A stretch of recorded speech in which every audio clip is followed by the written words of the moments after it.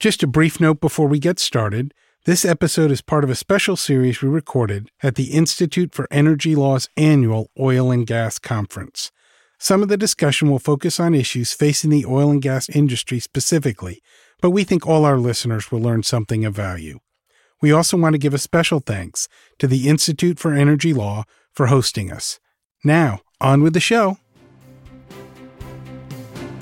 Welcome, everyone, to the In-House Roundhouse, where in-house lawyers, outside counsel, and industry experts gather round to discuss current issues and best practices. I'm your host, Mark Henriquez. I'm a commercial litigator with Womble Bond Dickinson. With me is my producer, Brian Ewing. Our guest today is General Counsel and Vice President of Chevron North America Exploration and Production Company, Christy McCarthy. Christy, thanks for being here. Thanks for having me. I also have my partner, Liz Klingensmith, who's a commercial litigator here in our Houston office. Liz, thanks for joining the podcast. Thanks for having me. Christy, I think we want to talk today a little bit about kind of building and managing the in-house team. But let's start with telling our listeners a little bit about yourself and your background. So how did you end up at Chevron, and give us some of your career history? Sure. So I started my career in private practice at King & Spalding and here in Houston. Mm-hmm. And Chevron was one of my big clients. I was also a litigator and represented Chevron in multiple different matters and knew the culture of the company and knew what it was all about and seemed like the right kind of fit for me as a person. And so when the opportunity arose in 2008, I applied for a job, and it just so happened that we tried a case right before that and won for Chevron, which worked out well. That's nice. Always there. So that's a good thing to put on your resume. Right. Talk about company loyalty. I want a case that's for right. you. That's right in good. the middle of that. Then I'm dropping my resume. So that was in 2008, and I joined as an in-house litigator, and Okay. I did that for a while. I went from private practice supporting Chevron to actually doing it from the inside. And then I did that for about 5 years, and then I was promoted to managing counsel, responsible for the Mid-Continent U.S., which was basically everything except for the Appalachia area, and the San Joaquin Valley out in Bakersfield. I was also responsible for remotely. I managed a team of roughly 15 people between the two locations. Gotcha. And then I was laterally moved to more of a headquarter role for the whole operating company of Chevron North America Exploration and Production Company, and also remotely responsible for the Appalachia area. And then my mentor and sponsor and boss retired 2 years ago and promoted me into this role. Gotcha. And tell us a little bit about the size, I guess, of the Chevron legal department and in your particular operating unit. How many lawyers, kind of what types of roles do the in-house lawyers have? So we have over 400 lawyers in Chevron, but Wow. in my purview, we have just under 50. Okay. And then we also have paralegal and administrative support that work for us as well. Okay. But that's still, for a lot of our listeners, that's going to sound pretty huge. They come from 1 to 4 person, legal department. So having 300 total and 50 there, I mean, it's like a good sized law firm in terms of total numbers of lawyers and number of lawyers in an office. It is. That sounds similar. My legal boss, the vice president of Upstream Legal, likes to call us a global law firm kind of thing, because we really are. We have multiple different practice areas, and we coordinate and collaborate across the globe. So it's exciting. It's a great place to work. Yeah, no, that's neat. I'm fascinated, too, by the experience of an in-house litigator. There aren't too many of those roles, and as someone that does, I know Liz and I both are outside litigators. What kind of cases did you actually go into court as an in-house litigator? How did that work? It's a good question. Generally speaking, our practice is not to have the in-house lawyer go to court. I mean, appear in court. They actually go to court, but not be the one who... They might sit there at the table, but they're not making the closing argument. Right. Because, I view the role of an in-house litigator to be the strategy setter, the overarching person watching over the matter, but equally importantly, the conduit back to the business, to take what is going on in complex legal terms and explain it in plain English and expose risk and recommendations to the clients. And so if you're preparing for a deposition or you're preparing for a hearing, it's really hard to do both. So while we have absolute involvement in shaping the strategy for a hearing or trial, it's important to have the person that's actually doing it really be focused on that, so that you can be the one focused to communicate back to the client. Gotcha. That said, I was a bit of a small claims court tree limb expert. From time to time, we would get random cases like that, and we might show up in court for that. But my days of trying and appearing in court were mostly over by the time I joined Chevron. Gotcha. Did you ever have to fight the urge to jump up and object or take over? I mean, yes, there were times, but generally speaking, we hire amazing outside counsel, but sometimes you're just so passionate about something that you just can't help yourself. And then, frankly, when I joined the company, there were some cases I inherited that I had really no hand in selecting counsel. I might not have gelled as well with some of those people early on, not many, but it happens. And so there were times that I would not even just stand up in court, but even just wanting to sort of wordsmith what they did when it really didn't matter. I evolved a lot over time. Less and less of that happened, but it's hard at first because you're so used to being the one on the front line, and then you come in and you're an observer in those moments. But it was a good learning experience. We hear a lot about, essentially, I think, kind of what you're touching on, which is on the podcast when we're talking to GCs and in-house folks about making that shift from attorney to attorney who is providing business counsel, and that there is that difference, and it is a kind of a tricky switch to flip. Your insight on that would be, I'd be curious about, making that. I couldn't agree more. When my philosophy, for lack of a better term, tagline for my organization is to be a business enabler. And, that's a really different skill than asking the right question in a deposition. And, I think the skills are related, and I think having been trained as a litigator served me well for where I am today, but it's a totally different mindset. And even just communicating with executives in a company is a much different way to communicate than having a strategy session amongst lawyers about the ins and outs and the nuances of a case or a matter. Right. And so it's very different, and you have to train yourself in that. I mean, the amount of, as an analogy, if you'll indulge me, my first day in law school, I remember my criminal law professor asked, the facts of a case, and the guy got up and gave every minute detail, talking about your yellow tie with the blue to the painful degree. And the professor wrote every detail up on the chalkboard. And then on the last day, he went back to it and sort of said, now what would you say are the germane facts? And it was just to show how we had evolved. And I feel like it's similar to that from outside counsel to in-house, because the amount of time an executive has to communicate with you is so little that you really have to be judicious with your time. It's almost like an elevator speech. And and when I first joined, it was very difficult for me to understand how possible that was, because I saw the details that were important. So it's a skill that you hone over time. It's very different. You're absolutely right. Yeah, I think that's a good question, Brian, and I appreciate that highlight, and that's a good transition too to managing the team, because not only do you have to have that skill, but you have to figure out a way to promote that communication style with the other lawyers that are there. So how do you do that? Thoughts on how to, I guess, imbue that philosophy or help others learn the lesson you've learned about communicating that way? Model and feedback, for sure. Model the behavior you want and give feedback when you don't get the behavior you want. But just to be real clear, though, I've been involved in multiple sessions at Chevron where we've sort of done to newer lawyers, hey, this is the way you communicate, sort of what you were asking. This is the way you communicate here versus the way you might have been used to if you were just communicating with lawyers.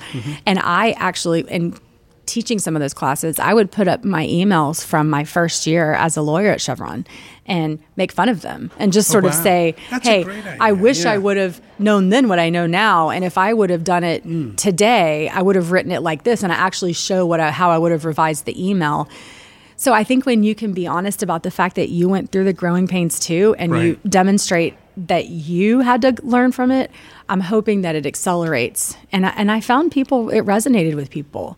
But I try to give very real-time feedback, both constructive and positives. It's really hard sometimes to remember to give positive feedback, but the positive feedback is almost better, because if I can say, hey, Mark, you really communicated perfectly, when you said it like this because you were succinct yet informative, and do more of that, then they know what good looks like. And sometimes I think people get too busy to do that. And I try really hard, because if you can let people know what good looks like, they want to step up and do it. And we've got amazing lawyers at Chevron. So when you show them the roadmap, they generally follow it.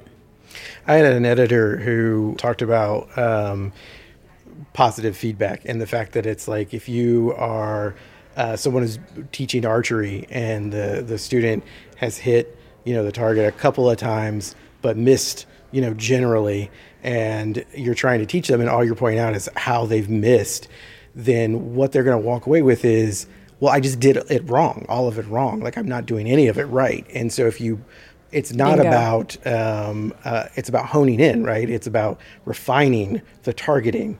And so you have to say, like, here, that's what you did right. See how you almost got it there. And so, like you said, that positive feedback becomes incredibly important in the targeting, in the getting it and honing it in.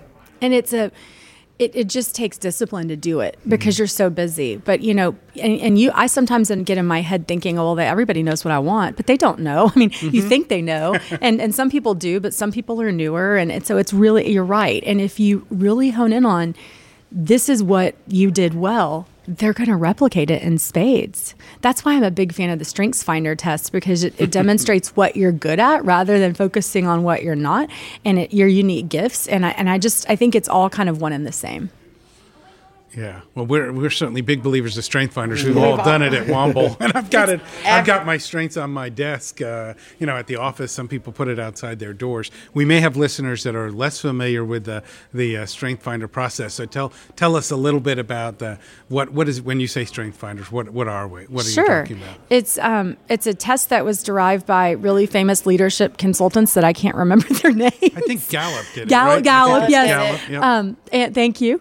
And basically, it's sort of like any other Myers-Briggs or any other test. You have to answer questions about yourself, and then it generates these traits that they highlight the top few, and then they can give you a deeper dive if you pay a little more for it, which I think is worth it, and telling you what your natural gifts are and how they all work together. And what we did, and I bet you all did since y'all are doing it at your firm, we did with my leadership team. We all took it, and then we had a consultant sort of map it to what we're good at as a group, what each of us is good at, how we can best be utilized. And it's amazing when you start to see what you already thought someone was good at, and then it comes to life on the paper, or maybe something you didn't even know. And I feel like it helps me get the most out of my team, and it makes me the best I can be, because it validates sort of what I'm passionate about. Right.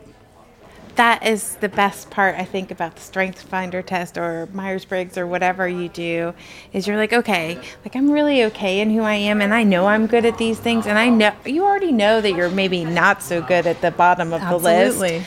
But sort of finding a way to be able to appreciate what your strengths are and get into that zone where that's what you're focused on, and knowing that there are other people on the team that have strengths that are different from yours, that sort of fill in, where you may be lacking or not as focused on. I think it's great. We actually map out each office, like, oh, that's really what cool. all of the offices' strengths are. What I think it's a really neat thing, and I find it useful too for communicating.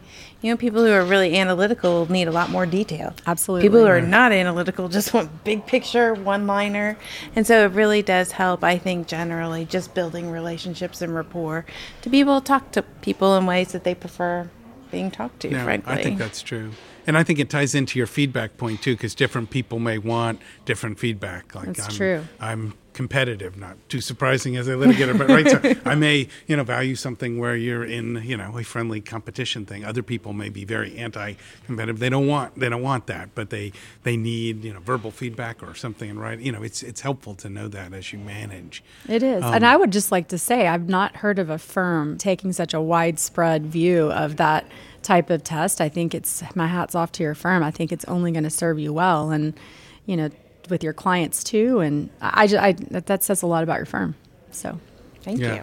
Yeah, we found it valuable. We've done.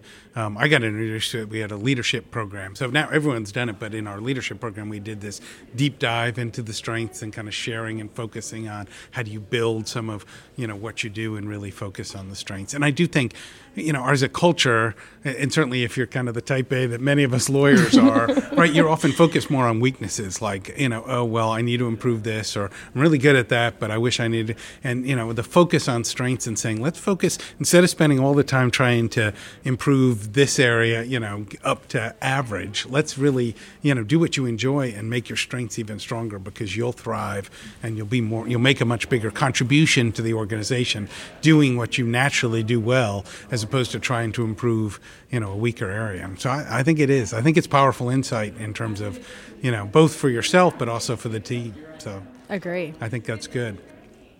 So, some people hear, okay, I need to work on a team, and I like the idea of positive reinforcement, but sometimes draw blanks in terms of how do I actually make that happen, either structurally or, reminders. Do you have tips on, I think we all acknowledge positive feedback's good, but I think at least, certainly I feel, in our firm, we often fall short of what would be ideal. And it's often a combination of everyone's really busy and also a sense of, I'm going to assume everything's fine unless there's a problem. Right? We have that mentality. It's like, I'm going to assume that everything's going well. And if you mess something up, then we'll come talk to you. Mm-hmm. And I imagine that's true in-house too. How do you kind of break that? How do you break that cycle and really force yourself to acknowledge, hey, that was a great brief, or hey, that was a good discussion or analysis? Yeah. I was just going to say, it goes to the old adage that no news is good news, and as soon as you get the news, it's usually bad. Yeah. Right. I think you do have to be deliberate about providing positive feedback to your team. So I think it takes a lot of intention, is my guess. I completely agree.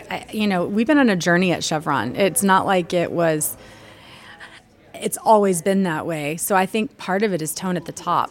Our CEO is very clear that feedback is critical to the success of our organization and making the best organization we can have.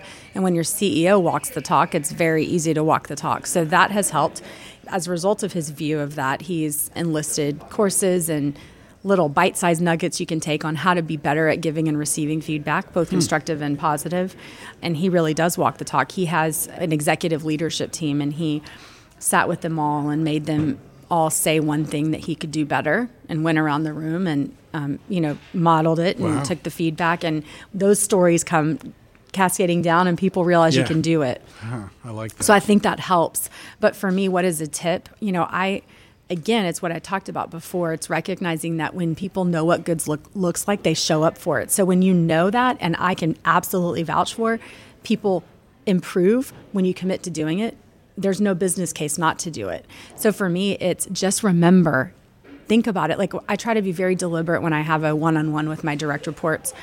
What feedback am I going to give in this session? I try to come with feedback, and I also ask for feedback. And, early on in my leadership journey, it was, well, what feedback do you have for me? And they look at you with crickets. Right. But now I try to be, in this meeting, I was really hoping to persuade on this point. How effective was I at that? And so then you're very specific. You give them a specific. I try to be, so that, because I think you feel safer, and it's easier to give specific feedback rather than, how do you think I did? What feedback do you have for me? And I've found that helps. And also I've found that if you can get someone like lower in the organization, I meet with people regularly and I ask them things like, I'll give you an example. I have one who was just raving about one of my direct reports as a boss. And I had also been this person's boss at one time in my career. And I said, tell me what it is about him that you really like. And so she shared it. And I said, tell me what you like about him as being your boss more than you liked about me being your boss. Ooh. And then so she answered it. And yes. I said, well, what did you like better about me being your boss than him? And then she answered that. So then I was able to get real-time feedback about myself and my direct report. And what was a surprising and kind of unassuming way, she didn't even really plan to or was thinking that she would be giving that feedback. But when she started raving about him, it opened the door. And I look for natural opportunities to do that, because it's amazing what you find out. That's great. It's sort of about asking the right question.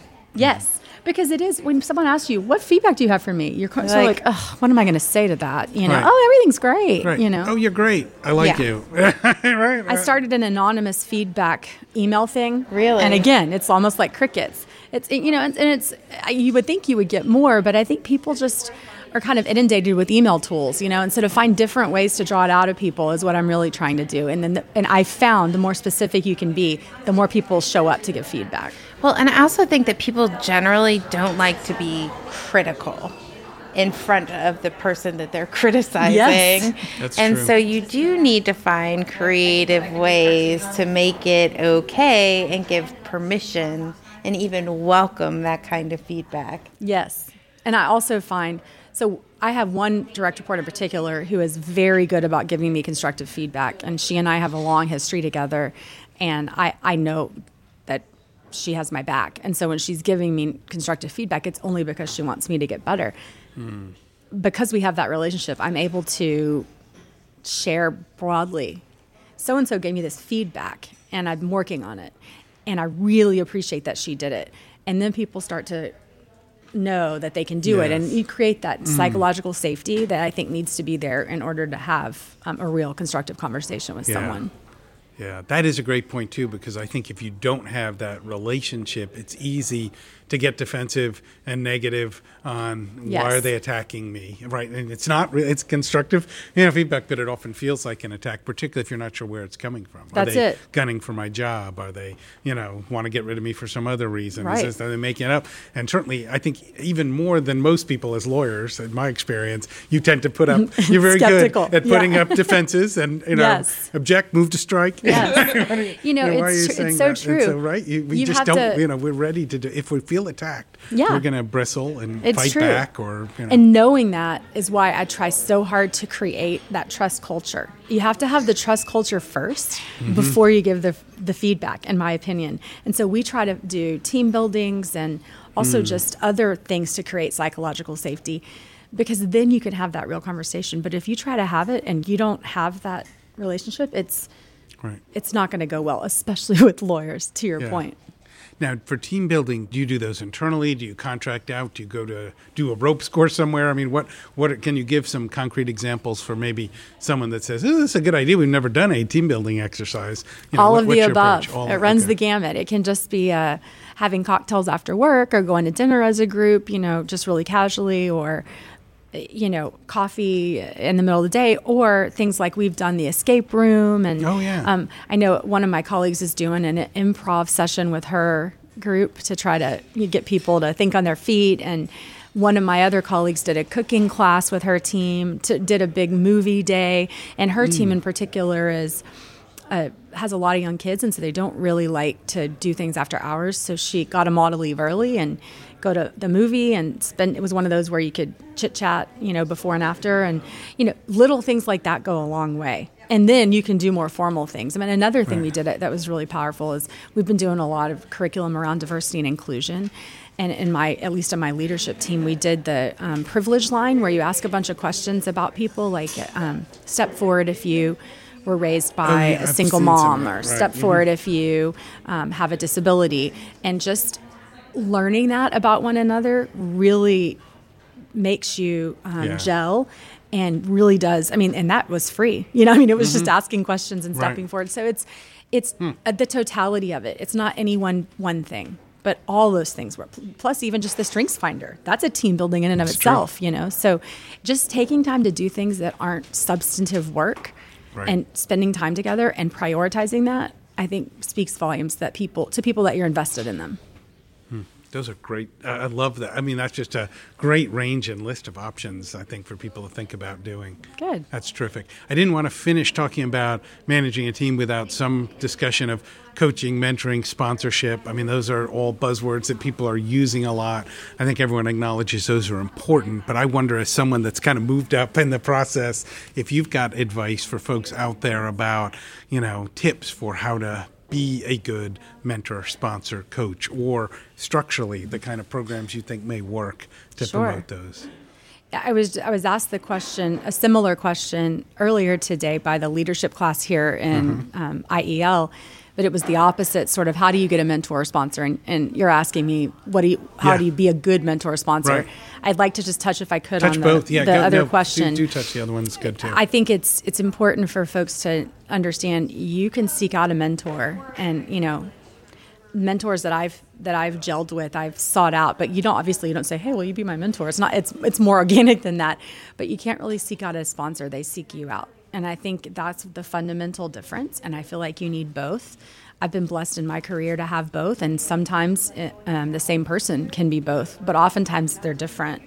And so I think to get a good sponsor, you need to be really good at what you do and show up every day, ready to tackle the world, and you'll be noticed, and then you'll have your sponsor. And on the other side of it, to your question about how can you be a good mentor and sponsor, as a good mentor, I think you really have to be a good listener. You have to understand what it is that person wants from you. I mentor a lot of different people, and I'm always asking them to come prepared for the session, because I don't want our time to be about what I think they should want it to be about. I want our time to be about what they want it. Some of them want to talk about career succession. Some of them want to talk about a particular sticky issue they're dealing with. Some of them want to talk about work-life balance, whatever it is. And I don't want to presume I know. And so being a good listener, asking them what they come prepared and listening to what's on their mind and where they go with the conversation, I think makes you a good mentor. And then really not trying to have judgment around what they're talking about, and not assuming that your way of doing things is the way that they should do it. Just being very open-minded and empathetic to the fact that they're a different person. And so I think all of those are a recipe for a good mentor, but also sharing your advice and guidance, because that's what they're there for. I mean, right. On the sponsor side, I think, you know it when you see it. And when sometimes it happens organically too. All of a sudden you realize, wow, maybe I'm sponsoring this person. I'm sure talking about them a lot. I'm sure promoting them for this assignment. I'm sure, right. You may be a sponsor without even, putting that tag on it. But once you realize it, just going all in with it and recognizing that you're their sponsor, and it's incumbent upon you to set that person up. And in my role, I think it's one of the most important jobs is to leave the ladder down for everyone else. Who's coming down the pipeline? What are we doing to ensure that those people that we think are high potential are ready for the next job? And being very deliberate about that. And I think that makes a good sponsor. It's great. That was kind of a long-winded answer. No, I think it's right on the money. I see you smiling, yes, Liz. Because I love mentoring young lawyers. In fact, it's like one of my favorite things to do. But I don't go into it thinking, I'm going to tell them how to have success. I view my role as being receptive to their ideas of what success looks like to them. Yes. And then helping them along the way, or making suggestions about how they might get from this point to this next point in their career.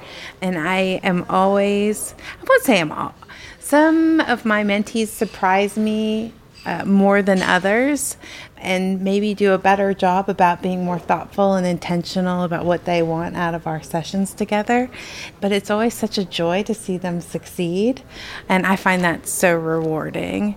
And I think the same is true with being a sponsor. It kind of comes about organically, and once you're there, and you're there, and you just keep talking about, and again, watching them develop and succeed into the people they can be. It's one of the best parts of doing that I kind couldn't of agree work. more. And what you were talking, it occurred to me, oftentimes too, if your mentee is super prepared and on it, they are the ones that tend to evolve into sponsorees, if that's the right word. Yeah. Mm-hmm. It demonstrates that proactivity, and right. It's just another facet. Yeah, and you get that pay it forward mentality of someone helped me, I'm going to help them. Yeah. And I think that, right, it's a positive cycle. Yeah. And sometimes people just really need someone that they can talk to who may be outside their organization. Yep. Safe space. A safe space to sort of share ideas and collaborate on sort of what's next. What do I do next?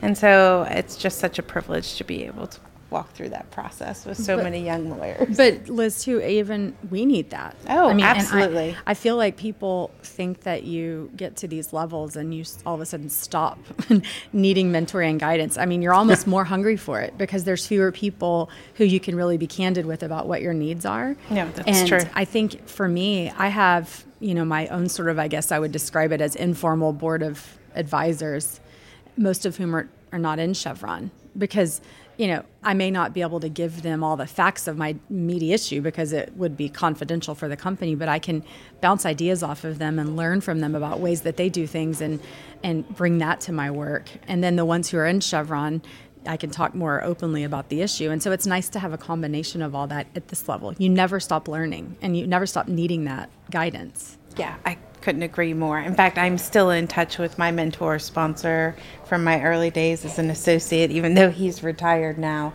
But anytime I have a big career decision to make or need help with a case or going to trial or picking a jury, he's the guy that I call, and he's always there, and we can always sit down and talk about whatever it is. It's so important. Yeah. That's terrific. No, I think that's great. I know we're beginning to run out of time. I did want to talk a little bit about IEL. We're here at the terrific IEL conference. I know you're co-chair. You want to share a little bit about your role in IEL and just Sure. Tell our listeners that may not be as familiar with IEL some of the things that are offered here. Yeah, the Institute for Energy Law is a fantastic organization. I think it is, cream of the crop when it comes to offering programming that is enriching and fulfilling, and also important networking, fulfilling and enriching networking. And that balance is often not there. It may be a great content, but the networking isn't as spot on, or vice versa. And I feel like IEL hits both. And they really, the mission to make everyone's lives better that's a member, they really live up to that. And so I'm honored to be on the executive committee with Liz. That's how I got to be friends with Liz, is through that work. Okay, well, that's valuable right there. It is. That's right. You meet people you what else might do you never need? come across. So serving on the executive committee has been really fun. And both Liz and I have had numerous roles. My current role is the co-chair of the annual conference. This is sort of the conference extraordinaire for It's the big one. The big one. we have a bunch of programs, Right. but this and is I kind of understand you've got record attendance this year, or we near it. do. It looks like We're a great thing. excited. So congratulations Thank on that. you. Yeah. And great speakers and a great No, lineup. I've heard good things and, already, so. I'm just really honored to be a part of it. That's terrific. No, that's good. Good information for our folks. Any final remarks? I didn't get any other tips you might want to provide to those folks out there. I think we've covered some terrific ground in terms of teams, but you've given some great tips. Any parting remarks? I think you had started out by asking me or saying that this is for the newer GC who's on the road. And I would say that if you're thinking about what you can do to cultivate the best team, I think it's your responsibility to be more of a gardener, pruning and mining the group rather than a dictator or an offensive line coach or something. I think you need to be more of a lead from behind, be there to assist and remove barriers and keep them focused on what they need to do, mentor and guide, and let them be on the front lines making the real-time decisions, because that's the most efficient, effective way to get work done. But be that soft place to land when the hard decisions need to be made, and back them up and help them when they do. So thinking of it like that, I think it's a mindset that it's the servant mentality. What do they need, and how can I be there for them and be the backstop when they need me to be, but not in their way so they can get their work done. That would be my advice. I think that's fantastic advice, and I will say it's great advice, and one that I don't know that we often hear from lawyers. Right? No. I've talked to a lot of lawyers on this podcast, but I don't know that we often have that mentality, right? Particularly trial lawyers like the three of us that we've been there, right? That's not that servant leadership being behind. That's not, we're used to being out front in a courtroom. But I think it's so true from a team and department standpoint, right? The ability to say, look, I'm not gonna be doing everything. I can't do everything. This is a big team. And I love the way you put that, Christy. I think that's good. That is really good advice that I hope our listeners take to heart. Thank that this you. is you're there to help them flourish. You're not the dictator leading the charge and giving the military assignments out. You're there supporting the work. So yeah, it's been a journey, seeing it work both ways. Being someone who's seen both types of leadership, I think you get more discretionary effort and the most out of people when you assume that they can do amazing things and help them do them, rather than thinking that your way is the only right way and that a chain of command should be followed, because you're not going to get as much discretionary effort out of people that way. They're going to do what you need them to do, but that might be about it. But if you get out of, if you pave the way and get out of their way, the sky's the limit, and people will just continue to amaze you at what they can do. That's awesome. All right. Well, thank you so much. Thank you. This has been really fun. Yeah, this is I great. really Those appreciate are really the time. good. No, those were great tips. So thank you. I appreciate it. Liz, thanks for joining us as well. Of course, it was a pleasure. As always. Next time we have our lunches, we're gonna have to swap strength finder tests. Absolutely. We'll definitely do that. Yeah, you can learn even more about each Exactly. other, right? Hey, it's amazing. It's actually on the firm intranet. So you can look up anybody's strengths in any office. That's fabulous. Anywhere. That is and fabulous. they even have it broken down by office. So if you want to know what the purse strengths of the Charlotte office are, you can just pull up it's amazing. I love it. And then we do the in-depth follow-up. So we have all sorts You guys are lucky. It's I'll amazing. say that. Yeah. That's wonderful. Yeah. No, Thank you for it's your good. time. Absolutely, I appreciate Christy. it. No, this is great. I appreciate it. I think we have a lot of good tips, and I think listeners will really enjoy putting those into practice and adopting the Gardner philosophy as they go forward. As they go forward with their I in-house can't take credit for the departments. philosophy. I learned about it through my leadership journey. There's a book called Team of Teams that talks a lot about it if anyone's interested in learning more. That's great. Team of Teams is the name of that Yes. book. And if people want to contact you, what's the best way to do that? At LinkedIn or email? LinkedIn, you or- can find me through LinkedIn. Find Yeah, me on LinkedIn absolutely. there. That's Okay. probably the easiest way. All right, that sounds great because you may have sparked a lot of people saying, "Hey, I want to do it. I want to order some gardening tools." That's No, hilarious. That's right. I'll be on LinkedIn with my tools ready to go. Yeah, you'll be ready. No, that sounds great. All right. Well, thank you for listening. That concludes this episode of the In-House Roundhouse. I want to remind our listeners you can find previous episodes and subscribe to the podcast at our website, WombleBondDickinson.com, or go to iTunes, Google Play Store, SoundCloud, wherever you get your podcasts. If you have questions or comments, you can share them with us on LinkedIn or Twitter. I'm always interested in topics for future episodes as well. Thanks, everyone, for listening. This has been the In-House Roundhouse. See you at the next station.